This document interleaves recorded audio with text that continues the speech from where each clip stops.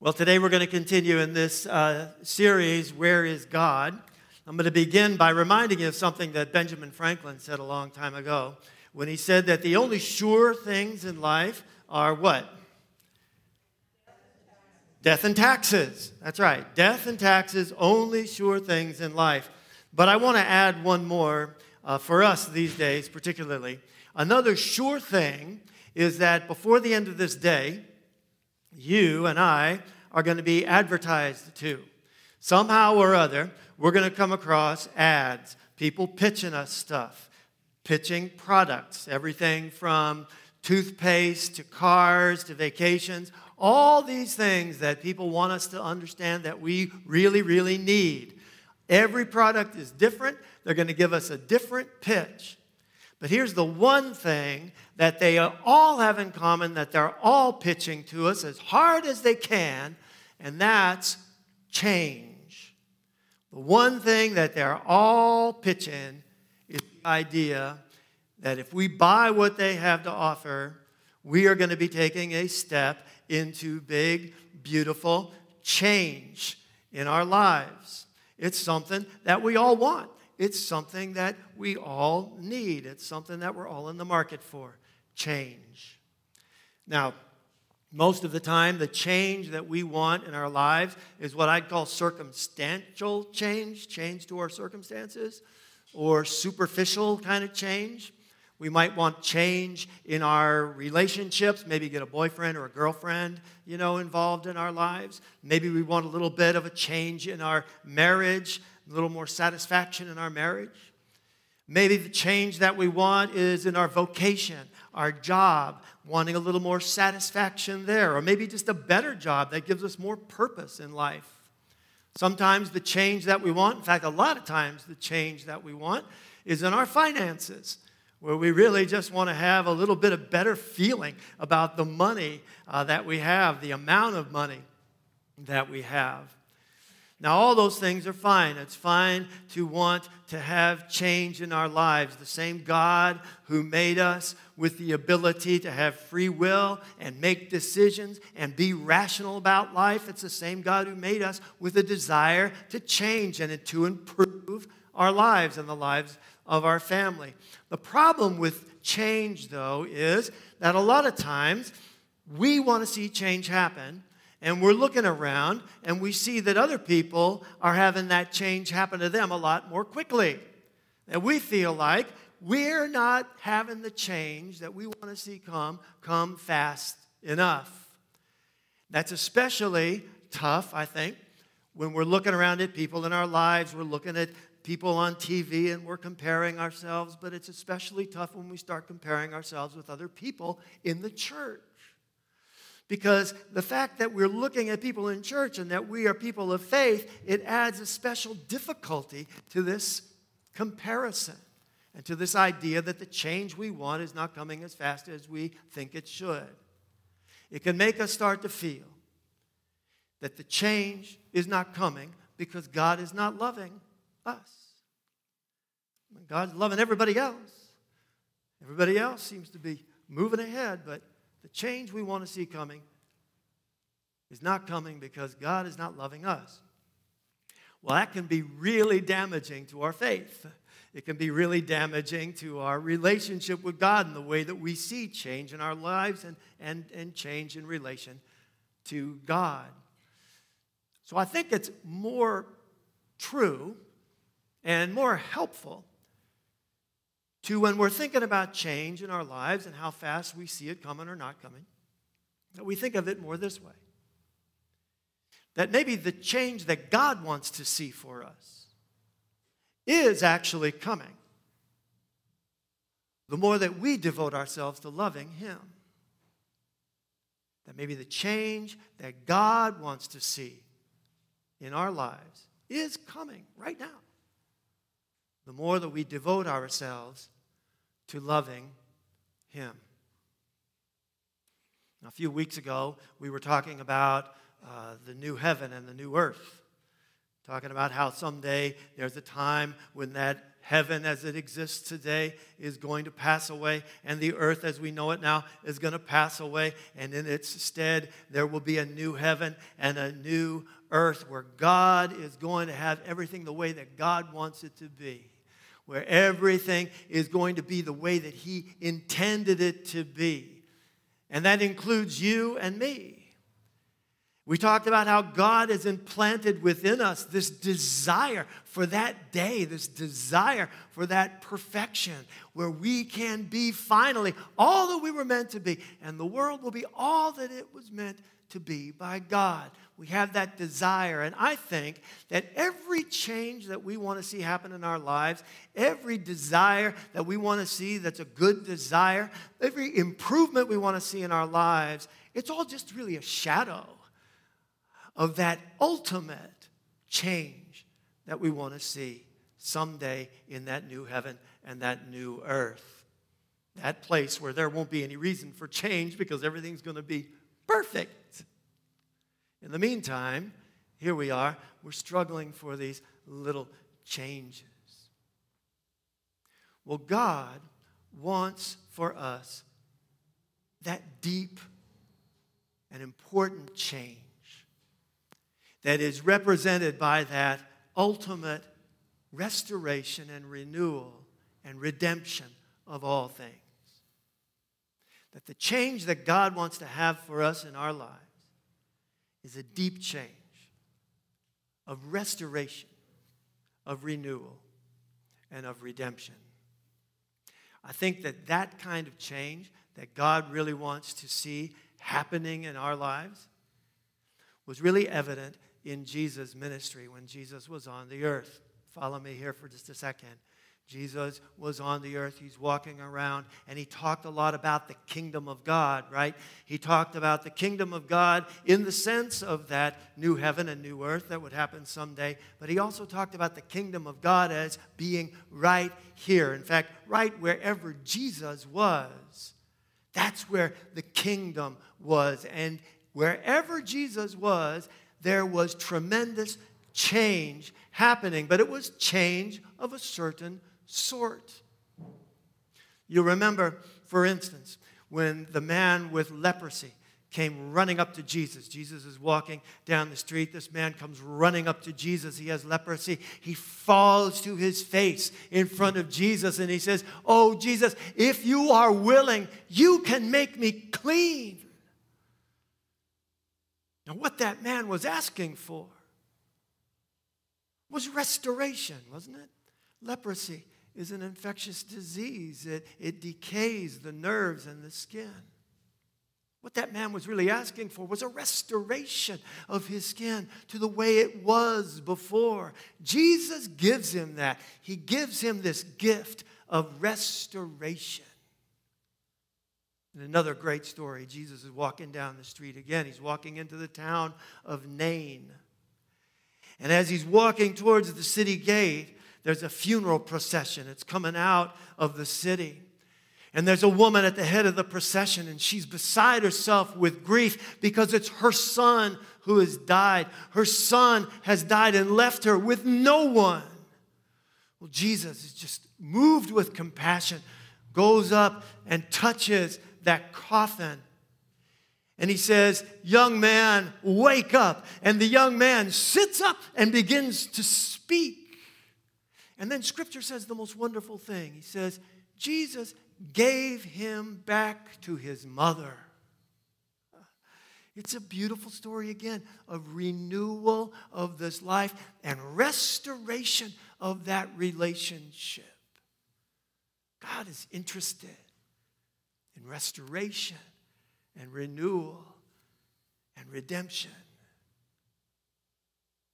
Jesus' miracles, Jesus' ministry was so much about that. Now, Jesus, just to be clear, he didn't renew the lives of every single person who died during his ministry. He didn't restore every single person, heal every single person that he came across.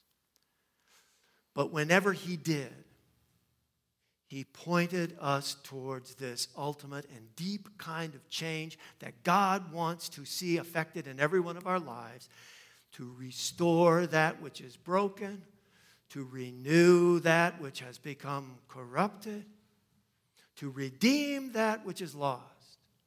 And if we really think about it, almost every change that we want to see in our lives, no matter how superficial it may seem, deeply, on a deeper level, that change represents restoration of hope in our lives, the renewal of dreams in our lives, the redemption of our sense of possibility, who we were meant to be. That's the kind of change that God is interested in, that God is moving to bring about in our lives. Restoration, renewal, redemption. And it's the kind of change that is coming the more we are devoted to loving God. Fact is, our relationships really can be renewed, really can be restored in our families, in our marriages.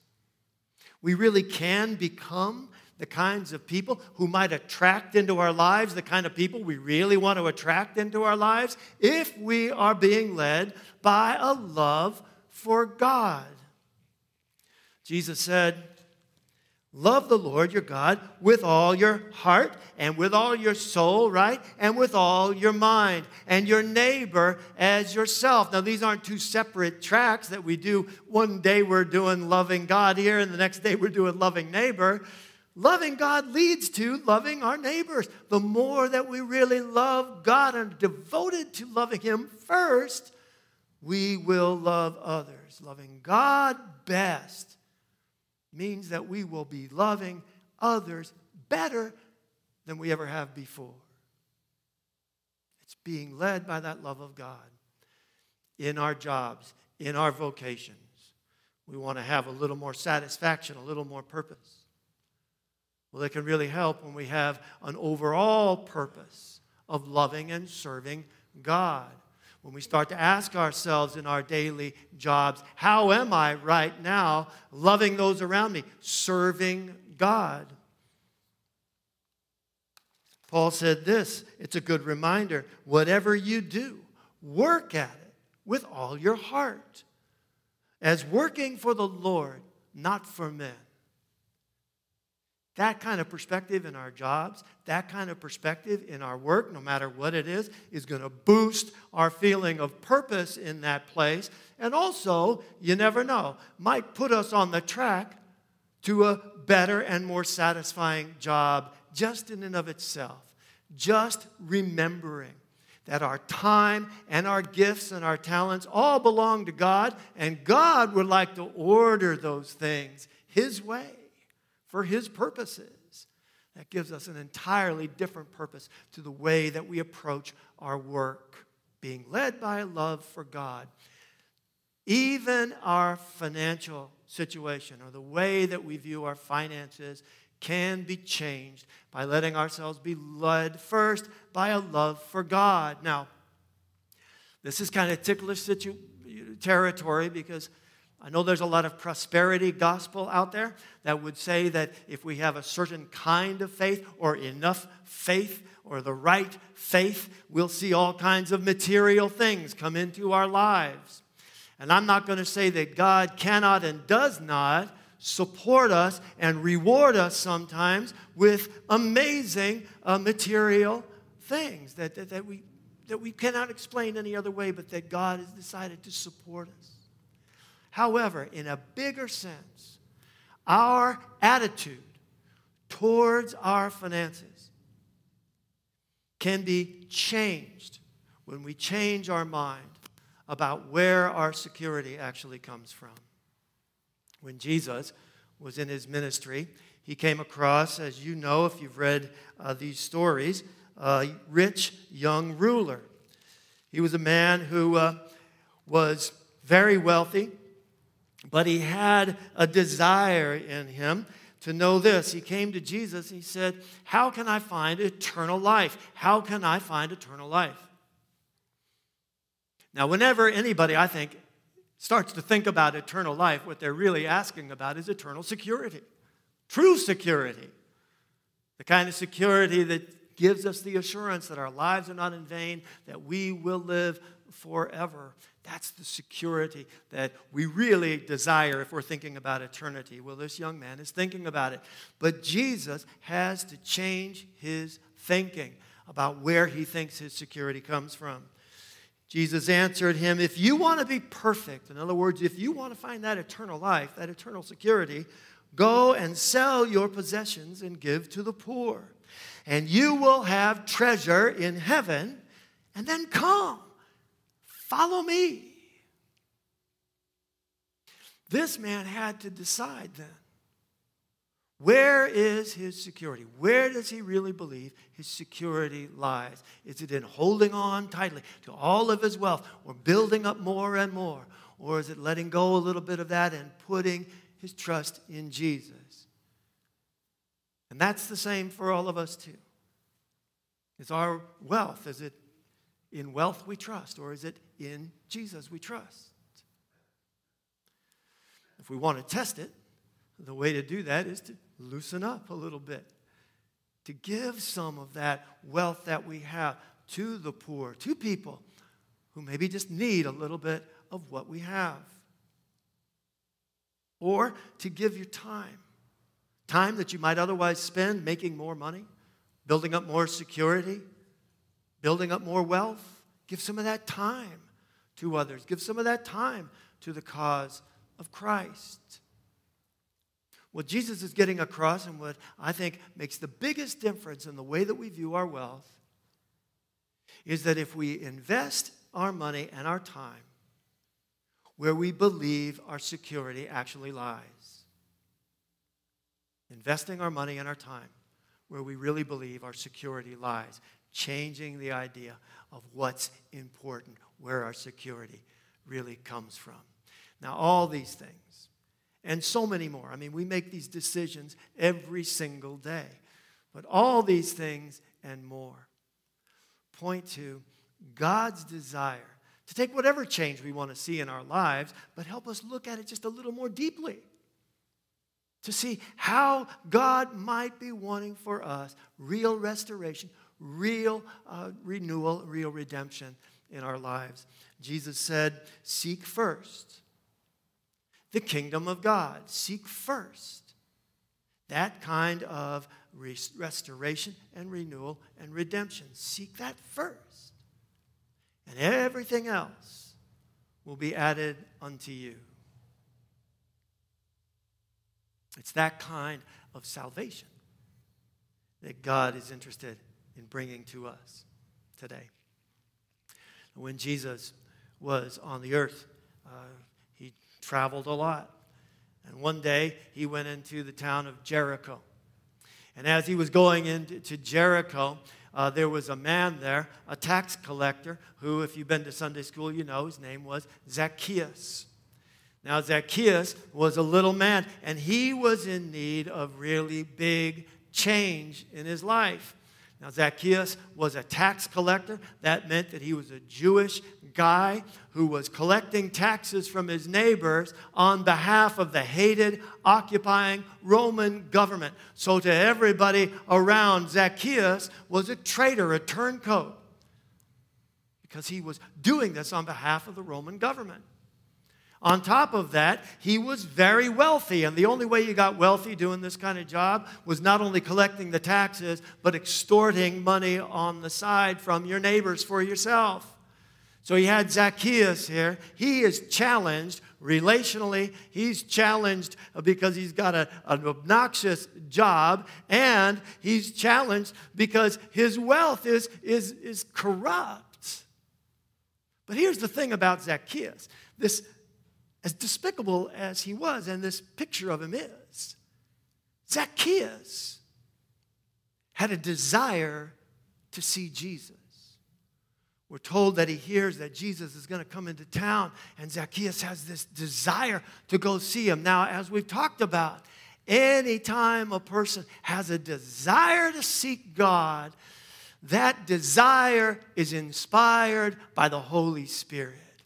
And that goes for Zacchaeus, and it goes for you and me and anybody we know. Anybody who has a desire to crack open a Bible, attend a worship service, bring a baby to baptism, those things that are seeking God are inspired by the Holy Spirit. So this man Zacchaeus, he's being turned on by the Holy Spirit.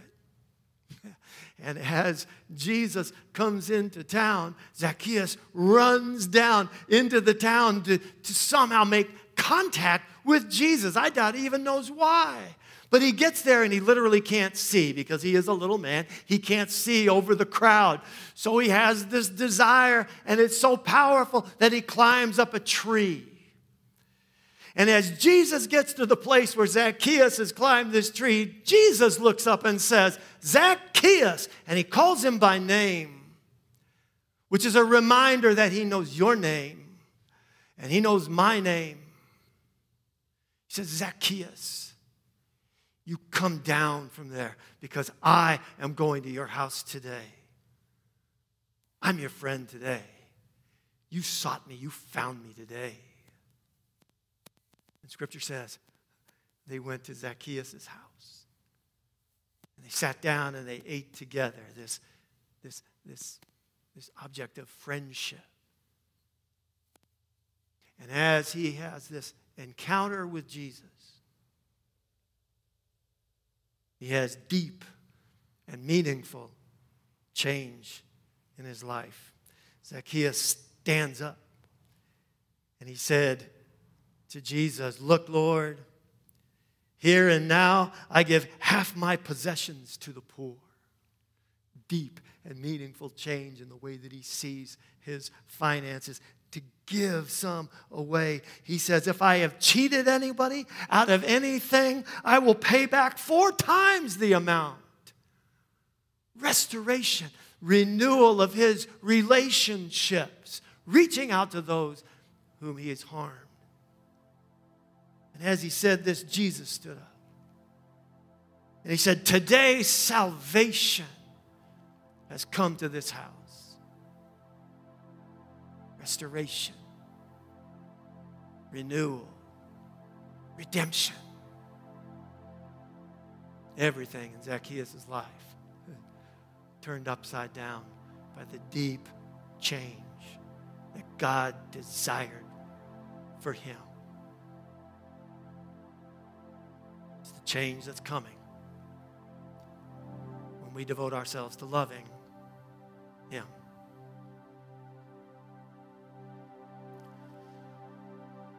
Well, next week we're going to look at how it is that sometimes our Old Testament view of God can interfere with the New Testament love of Jesus. But this week, let's all just think about those changes that we want to see in our lives. And they're fine. They're good. We should pursue those things. But at the same time, let's just remember that underneath all of those changes that we want to see in our lives is a real desire for the deep and meaningful change that God wants for us. The change that we'll all experience one day when we're all together in heaven.